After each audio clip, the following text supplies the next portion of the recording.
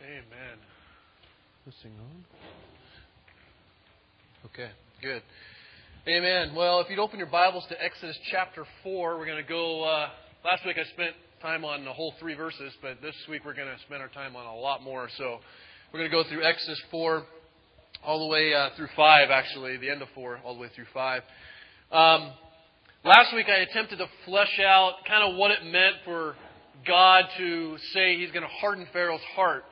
And it was a little bit disturbing, honestly. I think, hopefully it was. I think it should be. Something difficult to meditate on and to really chew on of what that means and what God's kind of relationship with the bad stuff and the seemingly evil things that occur. And I did want to kind of... I've had a couple questions as a result of that, and I think it's great for people to be thinking about that and be looking at passages and wondering how does God interact with us and yet still remain good and just and all those things. And I think that, as I quoted John Frame, we have to be careful allowing our questions to become accusations towards God. We don't want to begin accusing God of being evil or cruel or capricious in some way. Rather, we have to understand something, that with the brokenness and the evil of this world, due to the rebellion of man, that God has nothing else to work with but evil and brokenness. Okay? All of creation, from man to mountains, is broken.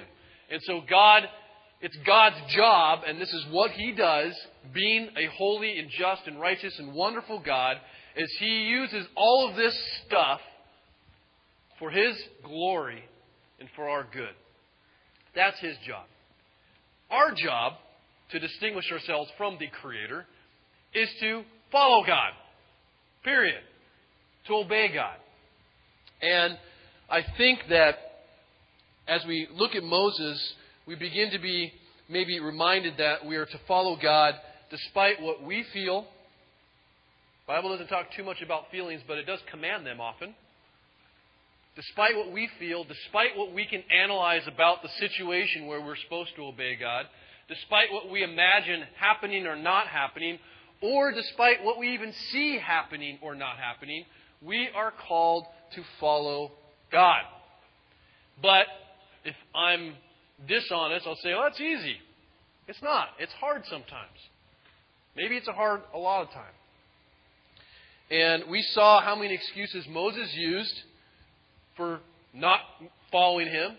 And he laid out, I'm too scared, it's too difficult, I'm too broken.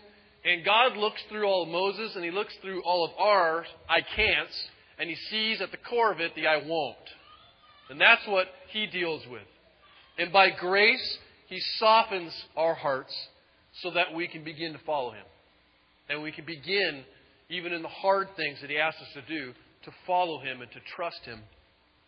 But the funny thing is, and you'll see again with Moses, as you begin to follow Him, as you begin to go on the mission that God has laid out before you in your individual life, starting in your home and out into your community and even in your church, God begins to reveal some things to us. That being all the baggage that we're carrying, that our life of sinfulness or sin has kind of attached to us. And most of the time, we don't even know it's there. Until God begins to reveal, like, I don't think you need that bag. You have this attached to you. And He begins to reveal maybe some of our own brokenness that we didn't really want, like, or want to see. And this is what He does with Moses. It's good and right for Moses to be on God's mission. It's good and right for Moses to be following what God has called him to do. But the fact remains that if we have unconfessed sin, we are not going to be able to fulfill what God has called us to do, even with our best efforts. And so, in the beginning of this passage, you're going to see that God kind of makes this final rightness, if you will, with Moses. Because when a man's conscience is clear before men, and especially clear before God, we can do what He's called us to do. And we have to also remember that as we begin to follow, as we begin to kind of confess this is our brokenness, God has His plan, and it's not always ours. We follow God, He doesn't follow us. And sometimes we get that mixed up.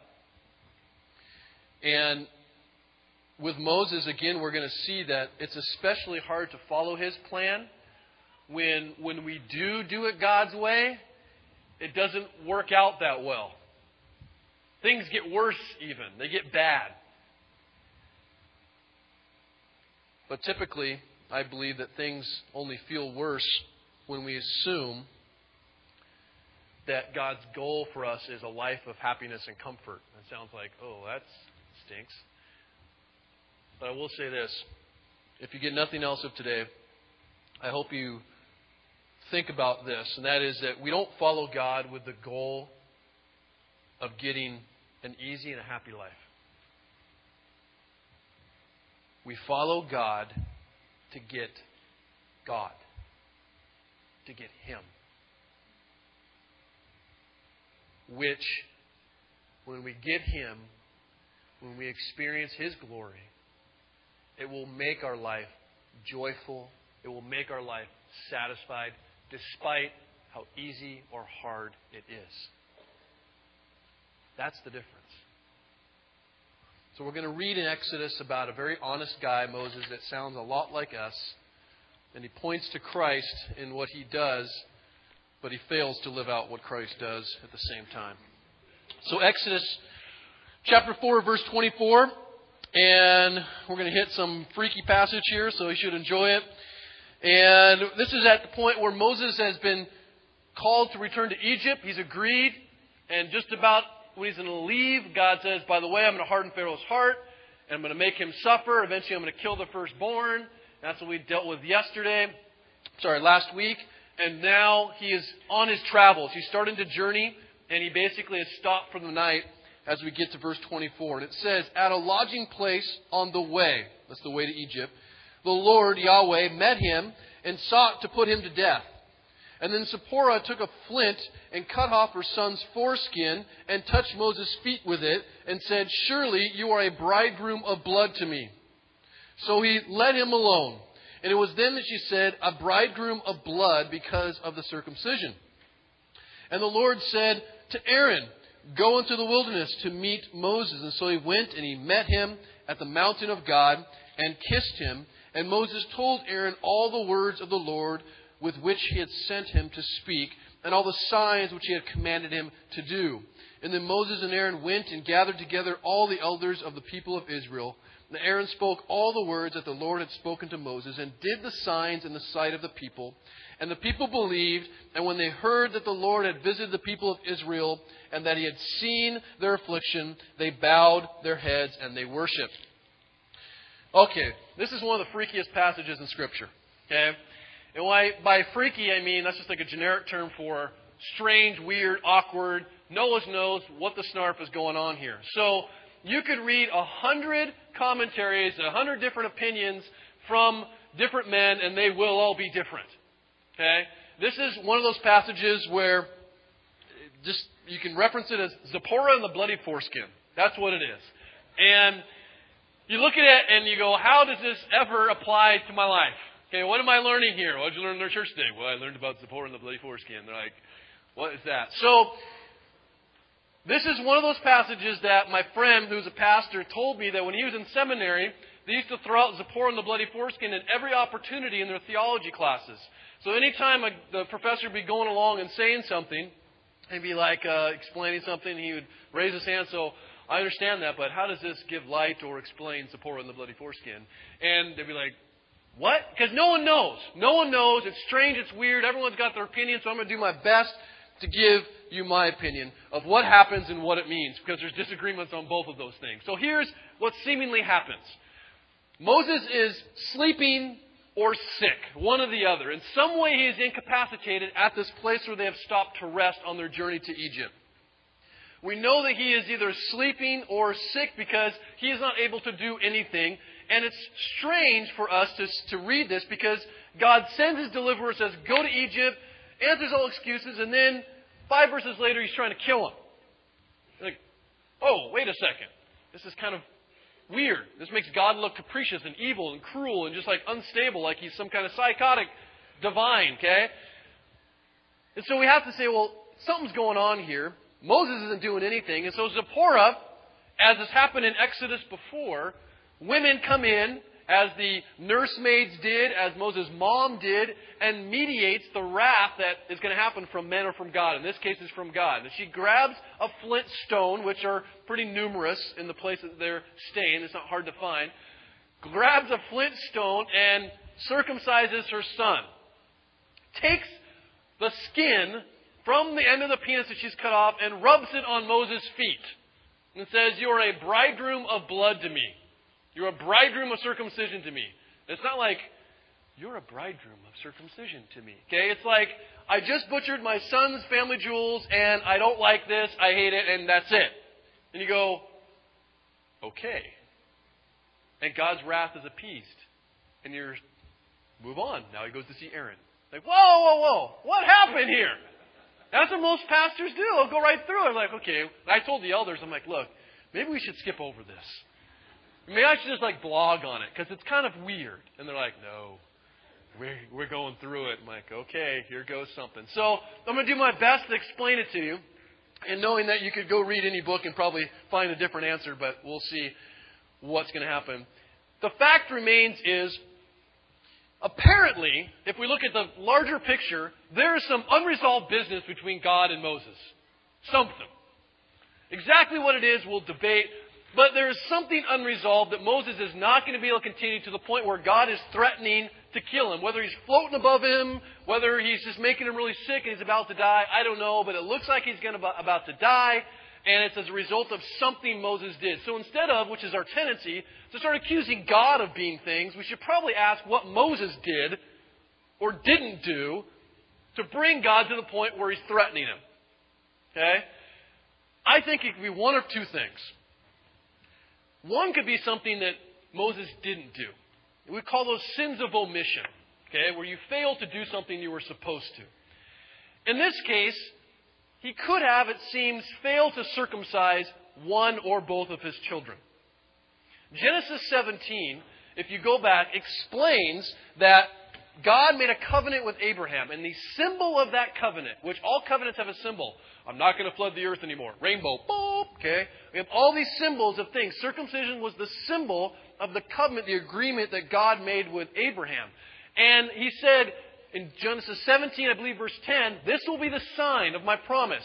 You will circumcise everyone. You will circumcise yourself and all your boys and their sons and their sons and their sons. And if they don't circumcise them, they will be cut off."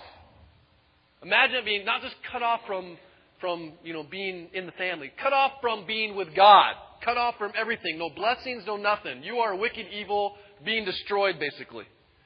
And so, it doesn't seem, from my simple reading, and I'm very simple, that Zipporah is real excited about the circumcision thing. So I was trying to imagine, why is she so ticked? Why is she so upset about this? Well, I don't know how many of you have sons, but I have 2 sons, and they're both circumcised. Why? Well, there's lots of reasons people get circumcised today, at least reasons that I was told, like, why would you do this? And it was, because of health reasons, because of tradition, all these things. Well, my whole mom's side of the family is Jewish. So I'm circumcising all my boys, no matter what, okay? We're chosen people, right? So circumcising my kids, that's beside it. But the process itself is kind of freaky, okay? I remember our doctor, when our first son was born, saying, "Okay, are you going to circumcise your kid?" We'd already agreed, we are going to. And she said, "Okay, would you like to watch?" Now, there's many reasons why I would never want to watch that, okay?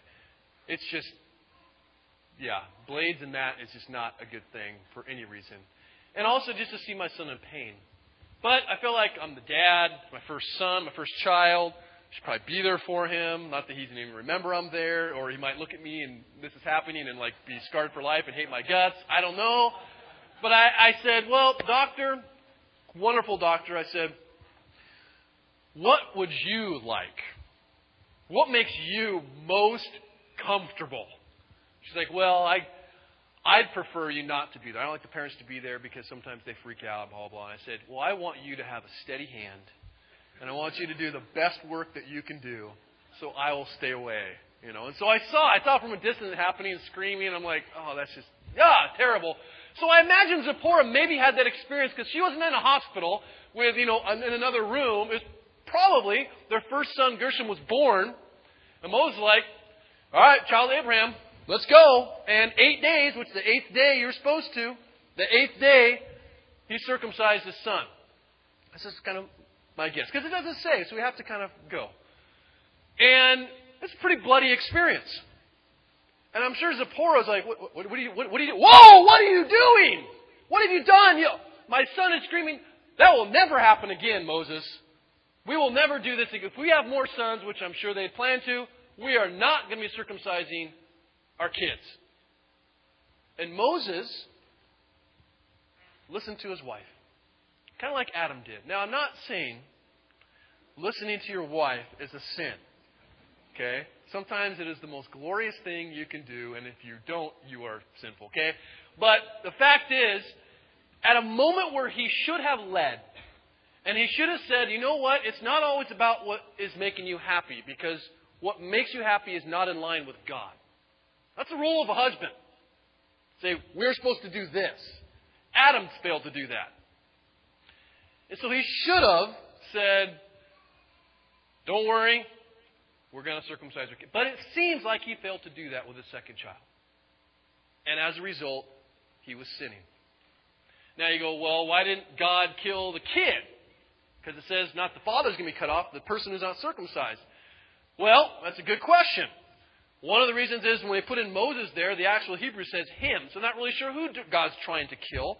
But if it is Moses, which I'll go with, he is the head of the household and therefore representative of the home and therefore responsible for anything that happens in his home.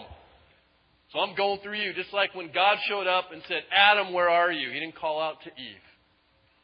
Goes to the man. So it could have been a sin that he failed to do something. It could be something he did. We call those sins of commission. He committed something. Well, what did Moses do? He's been out there 40 years shepherding. What could he have done? Well, before he was 40 years shepherding, he was an Egyptian prince. And right before he went into Midian, he killed a guy. Now, he was attempting to deliver Egypt in kind of a misguided way. But he killed a guy. Genesis 9 says, you are not supposed to kill people. Before 10 Commandments even came around. But even when that comes around, you're not supposed to kill people.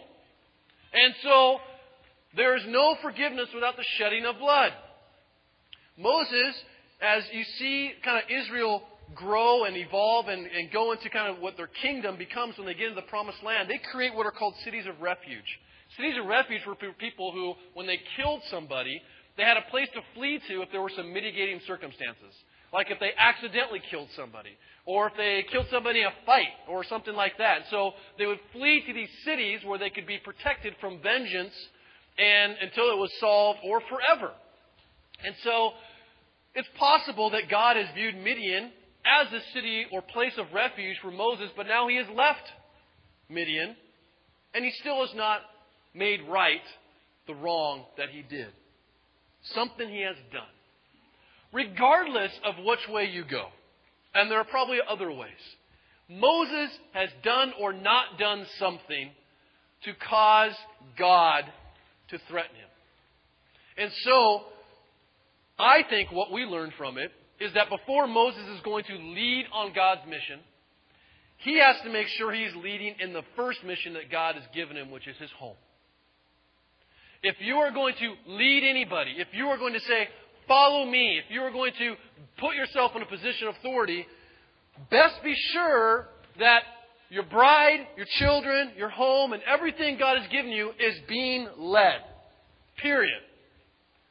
Because you will not be able to fulfill God's call the way that you are called to do. That's a fact. You can be on mission, you can try to do it, but until that sin is confessed, whether it be something you didn't do or something to you, whether you are made right, you will not have success. And so Moses kind of interacts with God, and God does a final, let's be done, let's be clean. And the throwing the foreskin on his feet, it's just freaky, but at the same time, it does look forward to the blood that will be shed ultimately of the firstborn son, who is Jesus Christ. It does look forward to the final plague of the firstborn son, where blood is put over the doors to protect them from the angel of death. So there's a lot of other symbolism that can be there. I think pretty much it's kicking Moses in the butt to make sure all things are right before he goes forward. He continues. He goes to Aaron. Aaron is like, go out to the mountain. Okay, he goes out to the mountain. Moses meets him there. Brothers, haven't seen each other for 40 years. Hugs, kisses. Tells him, God showed up to me. Showed up in the burning bush. Aaron's like, really? Yes. Let me prove it to you. Snake, right? Leprosy. Wow, holy cow. I believe. And Aaron believes what he says. I believe God has come to deliver our people. Awesome. Let's go tell. I know. God told me to do that. Let's go tell the elders together. Cool. So they go. And they, exactly as God has told them to do, they go together. They go before the Israelites. God said, in response to one of Moses' excuses, I can't talk. I'm not eloquent. Don't worry, Aaron will talk. Hey, Aaron shows up. Aaron's talking. Aaron talks to the Israelites. God has come. He has seen your affliction. He knows you're in slavery. And He's going to deliver you. We don't believe you.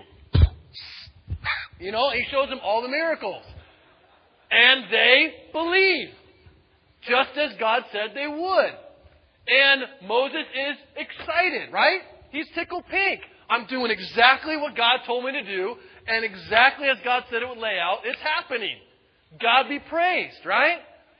And these people not only believe, they are going flat out worshiping, excited. You got to know that they're praising Moses, praising Aaron, and ultimately praising God.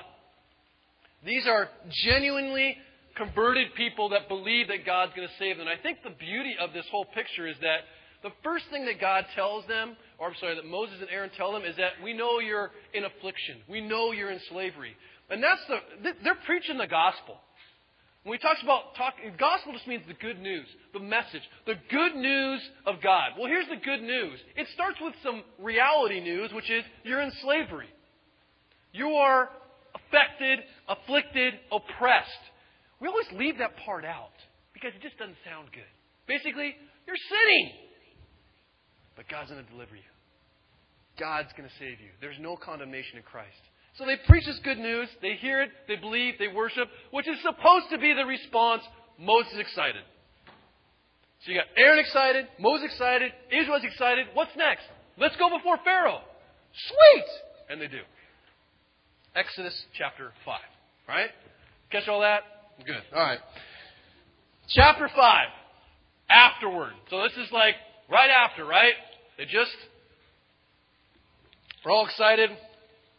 Supposedly Aaron and Moses and the elders are supposed to go before Pharaoh. So it could be a lot more than just Moses and Aaron there. But afterward, Moses and Aaron went and said to Pharaoh, everything's going good. Thus says the Lord, the God of Israel, let my people go, that they may hold a feast to me in the wilderness. But Pharaoh said, who is Yahweh? That's the name of the Lord, right? Capital L-O-R-D. So he told him the name of God. Who is Yahweh, that I should obey His voice and let Israel go? I don't know Yahweh. And moreover, I will not let Israel go. And then they said, well, the God of the Hebrews has met with us. Please let us let us go 3 days' journey into the wilderness, that we may sacrifice to the Lord our God, lest He fall upon us with pestilence or with sword. But the king of Egypt said to them, Moses and Aaron, why do you take the people away from the work? Get back to your burdens. Because the elders are most likely with him. And Pharaoh said, behold, the people of the land are now many, and you make them rest from their burdens. And the same day Pharaoh commanded the taskmasters of the people and their foremen, you shall no longer give the people straw to make bricks as in the past. Let them go and gather straw for themselves. But the number of the bricks that they made in the past you shall impose on them. You shall by no means reduce it, for they are idle. Translated, lazy. Therefore they cry, let us go and offer sacrifice to our God. Well, let heavier work be laid on the men, that they may labor at it, and pay no regard to lying words. So the taskmasters and the foreman of the people went out and said to the people, thus says Pharaoh, I will not give you straw. Go and get straw yourselves, wherever you can find it. But your work will not be reduced in the least. And so the people were scattered through all the land of Egypt to gather stubble for straw. And the taskmasters were urgent, saying, complete your work, your daily task each day, as when there was straw. And the foremen of the people of Israel, whom Pharaoh's taskmasters had set over them, were beaten and were asked, "Why have you not done all your task of making bricks today and yesterday as in the past?" Now, what we see happening here is Aaron and Moses go before Pharaoh and say, "Thus says the Lord." And all their excitement and all their confidence, "Thus says the Lord." The first time "Thus says the Lord" shows up in the Bible. Shows up a bunch when the prophets come around. The prophets are going before kings who basically don't want to hear what they're about to say. And they say, "Thus says the Lord, He's going to kill you." Okay? So immediately you're beginning to see this is not a confrontation between Moses and Pharaoh. Never think that Moses is the hero of this story. He is not. God is. Moses is a tool. And he's a rusty, broken tool at best. But God uses him. And he goes before and says, "Thus says the Lord." This is between God and Pharaoh. Or maybe more accurately, God and the gods of Pharaoh. He says, "Thus says the Lord, let my people go." And he says, "No. I don't know who this Yahweh is that you're talking about." Now, Egypt's got over 2,000 gods. It's a good chance Pharaoh knows all the names of the gods, knows who he's talking about if he mentioned an Egyptian god. He doesn't. "I don't know this Yahweh." It's not that I don't know him, he doesn't exist. It's more of, why do I care about this God? I don't listen into your God. And what you see, maybe for the first time, is the hardening of Pharaoh's heart. Is the resistance that he has against knowing who God is. Because this is, right here, the key of the problem for anybody who is not a believer or anyone who doesn't obey. Pharaoh doesn't know God. He knows of Him now because he's been told. Just as a lot of people have been told about Jesus. I tell about Jesus every single week. Doesn't mean you're all Christians. I told a lot of people about Jesus. Doesn't mean they all believe. Because there's a difference between a knowledge of God and knowing God. There's a difference between I know about Him, I know the rules of Christianity, I know this, and having a relationship with your Lord. And that's what we're talking about. Pharaoh doesn't have that.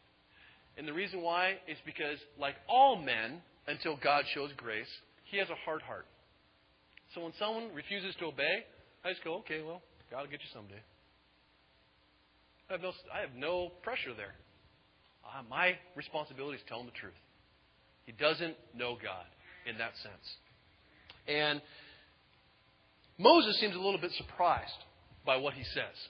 I think maybe in his confidence, he's like, "Okay, I told Aaron." Aaron's like, "Boo, yeah." He tells the Israelites, they're like, "Yeah, exciting. Let's go before Pharaoh." Tells Pharaoh, he's like, No, I don't know who this guy is. And I'm not listening to you. And the people aren't going anywhere. And so Moses says, please, the God of the Hebrews, He did appear to us. And he actually says exactly what God told him to say the second time. The first time he didn't say, "Thus says the Lord." It was almost like, "Thus says the Lord, let us go." No.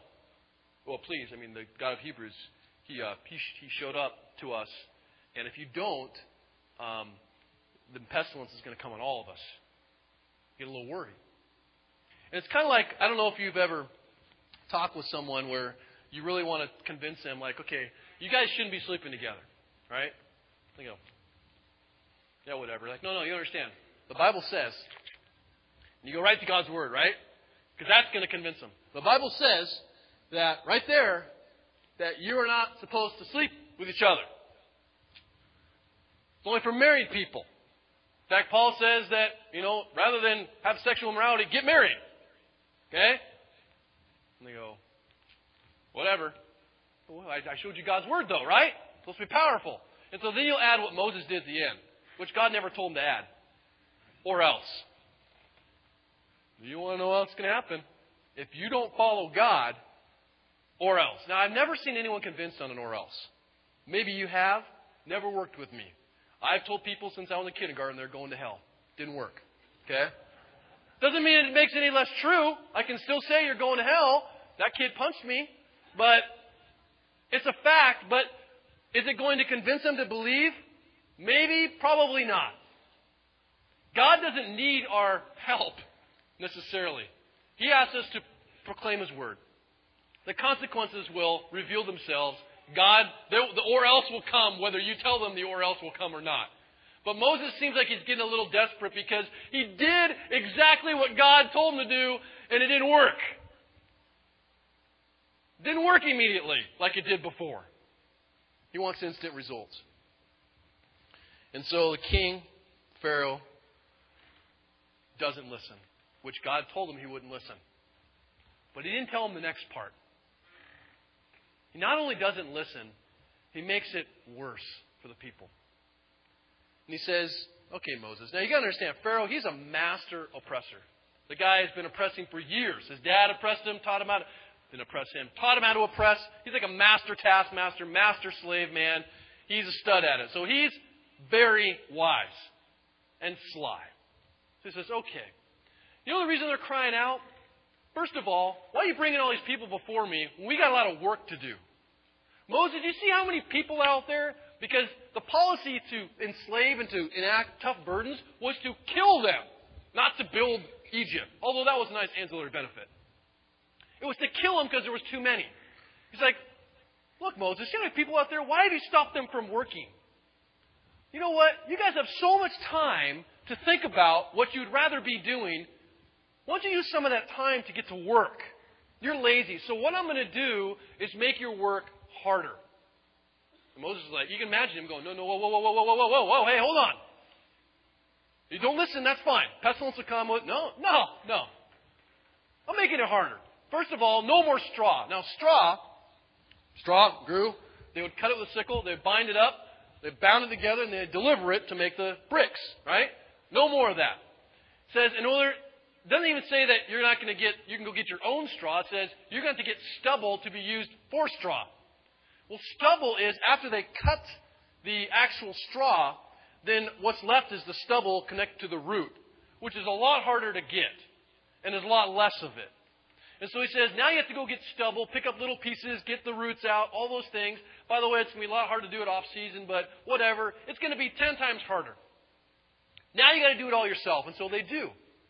And they start searching and looking for stubble to make their bricks. In addition, although your work's going to be 10 times harder, your quotas are not going to change. And you still have to produce as much brick as you did before when you had to work 10 times less. And so what he's doing is, in many ways, making himself out to be the good guy. Why? Oh, you thought it was bad then. Now it's going to be super bad. So much so that they're going to look back and go, oh, I wish we were back in slavery like it was before. I mean, slavery before wasn't, we only got beaten like once a week. Now we're getting beaten all the time. They want, in many ways, Pharaoh is making them have a hopeless situation. Not only that, he's shifting it over to blame it on Moses. And so the Pharaoh makes the situation so hard that it's basically impossible. Basically impossible. And in verse 14, it says this. And the foreman of the people of Israel, now that the foreman would be the actual Israelites over all the slaves, above them were the taskmasters who were Egyptian. So when it says the foreman, it's talking about the Israelites. It says the foreman of the people of Israel, whom Pharaoh's taskmasters had set over them, were beaten. So they're beating like middle management, right? So they're beating them, saying these guys are not being productive. Why have you not done all your task of making bricks today and yesterday as in the past? And then the foreman of the people of Israel came and cried to Pharaoh, why do you treat your servants like this? So they all go before Pharaoh to complain. No straw is given to your servants, and yet they say to us, make bricks. And behold, your servants are beaten, but the fault is in your own people. The reason why we can't make bricks is because you made it twice as harder for us. We're trying to make bricks. Quit beating us. You made the work too hard. And at this point, they may just think it's the taskmasters. Maybe that's why they're going to Pharaoh. But Pharaoh says, no, this is my idea. He said, you are idle. You are lazy. And that is why you say, let us go and sacrifice to the Lord. Verse 18. Go now and work. No straw will be given to you, but you must still deliver the same number of bricks. And the foreman of the people of Israel saw that they were in trouble when they said, you shall by no means reduce your number of bricks, your daily task each day. They knew they were in trouble. In other words, when they left there, they knew they were screwed. They were going to continue to get beaten. There was no way they were going to meet the quotas. Their people were going to die. Not only was hard work, but it was going to kill them. All because Moses said something. And he says in verse 20, as they're leaving, Moses and Aaron don't really know why they're hanging out, waiting for them to get out, hopefully waiting for good news, but none comes. They met Moses and Aaron, who were waiting for them as they came out from Pharaoh, and they said to him, the Lord, Yahweh, the Lord look on you and judge you. So they still believe that God's going to deliver. They've just blamed the two guys who went before Pharaoh. The Lord look on you and judge you because you have made us stink, like dead fish is the translation, in the sight of Pharaoh and his servants, and have put a sword in their hand to kill us. And so Moses and Aaron are waiting, and they blame Moses and Aaron for screwing it up. If their leaders wouldn't have misrepresented God like they did, if they just had done what God had asked them to do, this wouldn't be happening. I mean, God doesn't allow, when people follow God, He doesn't allow bad things to happen. Right? It's a lie. It's a lie. In a matter of days, they go from honoring Moses and Aaron, most likely, worshiping God, to hating them. It's kind of like Jesus in the triumphal entry. He comes into Jerusalem and they're like, woo, you be the king, and waving branches and all excited. 3 days later, he's on the cross, dying. And they're saying, crucify him. Yeah, give us the robber instead. Crucify him. And you can see same things happen to Moses. And Moses, instead of, which he should have done, instead of saying, no, God told me this was going to happen. His heart's going to be hardened. I know it's difficult, but put faith in God. He's coming around. Trust Him. Trust Him. He listens to the complaint, and he goes and he complains to God. And Moses turned to the Lord and said, O Lord, why have you done this evil to this people? Why did you ever send me? For since I came to Pharaoh to speak in your name, he has done evil to this people, and you have not delivered your people at all. Starting to accuse God. Mistake. Moses had done, and this is what the difficult thing is for all of us. Moses had done exactly what God called him to do, and things got worse before they're ever going to get better. And he probably believes, which it sounds like, that he shouldn't have come at all. If he would have just kept his mouth shut, he's probably thinking, these people would not be so oppressed. They'd still be oppressed, but just kind of like semi-oppressed. Translated, catch this. If I would have not listened to God, if I had not done it God's way, things would be better. It doesn't make sense, really, but that's really what he's saying. And I wonder if that's what we say a lot of times. Because I'm doing it God's way, this is why it's messed up. See, the mission of our church is really simple because we're simple and we're just not that smart. So the mission of our church is twofold. One is we believe we are called to proclaim the gospel. We believe we're sent into the world, that be everywhere around us, not just here, everywhere around us, wherever we go, our jobs, our neighborhoods, our families, we are sent to proclaim the gospel.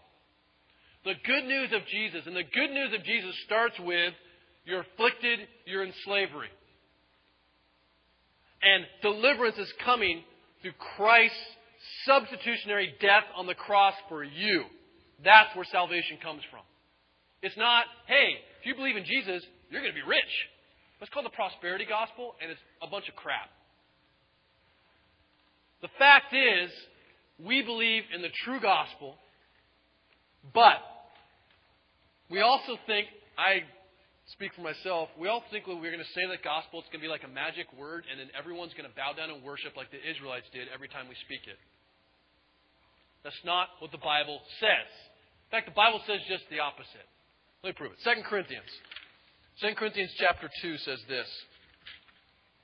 verse 14. It says, "But thanks be to God who in Christ always leads us in triumphal procession. And through us, as we're preaching the gospel, spreads the fragrance of the knowledge of Him everywhere." It's like godly breath. Really good fragrance. Not that, but you know what I mean. "For we," verse 15, "we are the aroma of Christ to God among those who are being saved and among those who are perishing. But to one, a fragrance from death to death, and the other, a fragrance from life to life." In other words, the gospel is going to stink to some people. A lot of people. In fact, the Bible says it's going to stink to more people than it doesn't. And the only way to avoid being received negatively, to avoid people not liking you, to avoid conflict of maybe saying Jesus' name, claiming it, is basically not to say anything. And that's the route most of us take. I don't want to offend, I don't want to disrupt, so I'm just going to be silent, like good old Daddy Adam was, and let all things fall apart. But the second part of our mission is pretty simple, but I think deep. We're to proclaim the gospel and live like Jesus. Teach people to live like Jesus. See, the Bible says that once we know Jesus, not know of Jesus, once we know Jesus, something happens. Something happens. 1 John 2, you shouldn't read 1 John unless you really want to be convicted.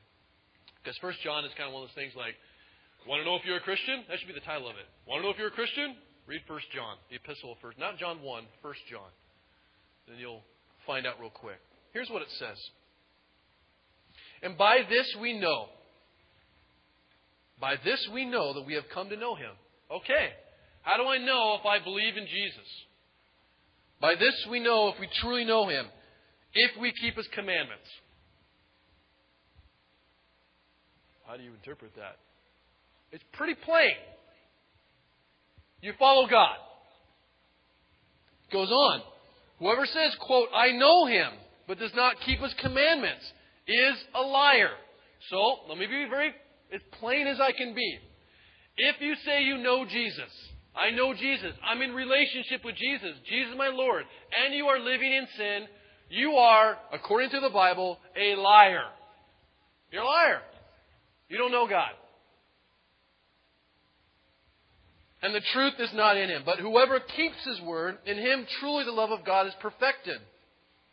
Whoever keeps His word when it's going well. Nope, doesn't say that. "Whoever keeps His word, in him truly the love of God is perfected. By this we may be sure that we are in Him, colon."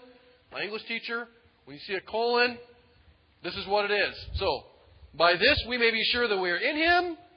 Whoever says he abides in Him ought to walk in the same manner in which He walked." Okay. How do I know? Do you walk like Jesus? Do we walk like Jesus? Do we follow God as Jesus followed God? And it's only possible if you know Jesus. Because what happens when you become a Christian is that your old self dies. Gone. Dead.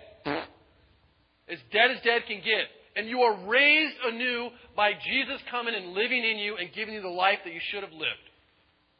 And Galatians 2:20 says, "I've been crucified with Christ. It's no longer I who live." Translated, it's no longer you who live, but Christ who lives in us. So it's possible to follow God in this way. It's possible to follow God when the you-know-what hits the fan. It is possible if you know Jesus. It is impossible if you don't. But we have to know something about the way Jesus walked. Jesus' life was perfect. In other words, He lived perfectly sinless, perfectly following God, perfectly loving God all the time, and His life ended with betrayal, abandonment, poverty, suffering, and death. You become a Christian, you have a life of joy. Not if you're going to have a life like Jesus. Not if you're going to have a life like Jesus. And I'm not saying, life's going to be terrible. But I will say this. Like Moses, God sent Jesus to a people who were going to turn on Him like that. Like Moses, God sent Jesus to a world that did not worship Him. Like Jesus, God sent Moses with signs and wonders and all kinds of wonderful things to proclaim who God was. And like Jesus, when he followed God, things went wrong by our estimation, by the world's measurement. But unlike Moses, he didn't complain. He didn't make excuses. He refused to turn away from what he knew was right because of what he saw happening in the horizontal realm. And you go, why? How was he able to do that? Hebrews 12 says this, 12:2, that he did it for joy. Specifically, it says, for the joy that was set before him, he endured the cross, despising shame, and is seated at the right hand of the throne of God. What was the joy? Well, he tells us in John 17, right before he dies, he prays, Lord, give me the glory of you. Let me bask in your glory again. Let me be in your presence. It wasn't, oh, life's going to be so much better. It was, I will be with God. So we don't follow God. If you are a Christian, if you are a believer walking as Jesus walks, we do not follow God to get a comfortable, happy, and easy life. We follow God to get God. And that makes our life joyful and satisfying in a mysterious, miraculous, wonderful way, whether life actually is in reality easy or hard. We follow God to get God. We don't be good husbands so our wives are happy. Or not be bad husbands so our wives are happy. We be husbands, godly husbands, and godly wives, and godly moms, and godly dads because we get God. We bask in God's glory because of that. And when things get worse, like it did with Moses, I understand it's hard. It is hard, it is hard, it's hard to follow that. And what we do is we buy into Satan's lie, who in the very beginning said, doing it God's way is not most satisfying. If you do it my way, well, he said, God's lying. He's holding out. Don't eat it, man. Don't worry about it. He knows what's actually going to happen. And it's the exact lie we follow now. We go, doing it God's way is not going to... We're being held out on. There's something better. There's not. There's not. There's nothing better than God. And sin is never satisfied. Ever. And I'll end with this verse because it reminds me of Paul. Well, it's written by Paul. But Paul's life was a life that he followed God to the end, to being beheaded. He followed God, and in the midst of that, bad things happened. But he focused on the glory of God that he would one day experience face to face, but he even experienced in the moment. And he says this in 2 Corinthians 4, verse 7, he says, but we have this treasure in jars of clay to show that the surpassing power belongs to God and not to us. We are afflicted, oppressed, hurt, broken. Ouch. But not crushed. We are perplexed. I don't get it, God. I don't understand what's happening. Why do you feel like you hate me? But not driven to despair. We are persecuted, hated by everybody, even our family members, but not forsaken by God. We are struck down, beat down, but not destroyed.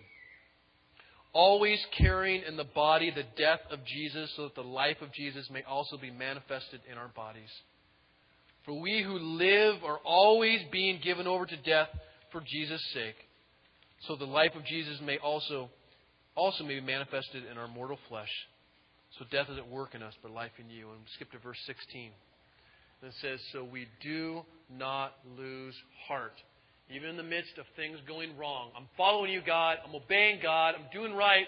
Things are not going the way. We don't lose heart. We never lose heart doing right.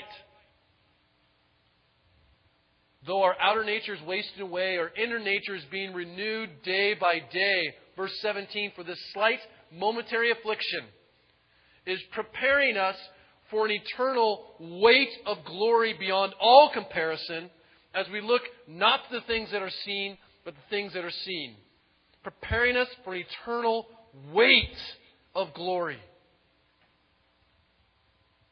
We don't follow God to get a happy and easy life now. We follow God to get God, which brings joy and satisfaction to everything. And I can convince you, show you verses, whatever. Ultimately, it's going to take God convincing you of that. And I pray that He does. And every Sunday, we celebrate the fact that the power to do that rests with God. The power to experience that joy rests with God. The power to follow Him in the midst of what is chaos and what feels like oppression rests in God. We can't fix anything. But we lift up the bread and dip it in the cup and declare that Jesus can. And that, don't tell me it's not possible. With Jesus living in us, it is possible. And that's what we declare by taking communion every Sunday. Let's pray. Father, we magnify who You are, Lord, and we humbly minimize who we are before You. We recognize, Lord, that the only reason we could come into Your holy presence is because of the blood of Jesus.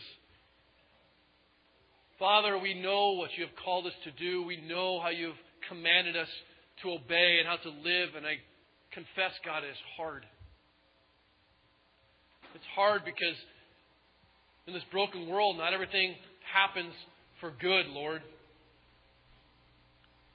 Increase our faith to be able to follow You despite that, to know that we follow You to be with You, to know You, and that Your glory, Your majesty, and Your beauty bring satisfaction to everything.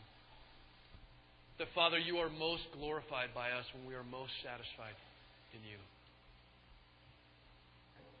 Jesus be praised. Amen.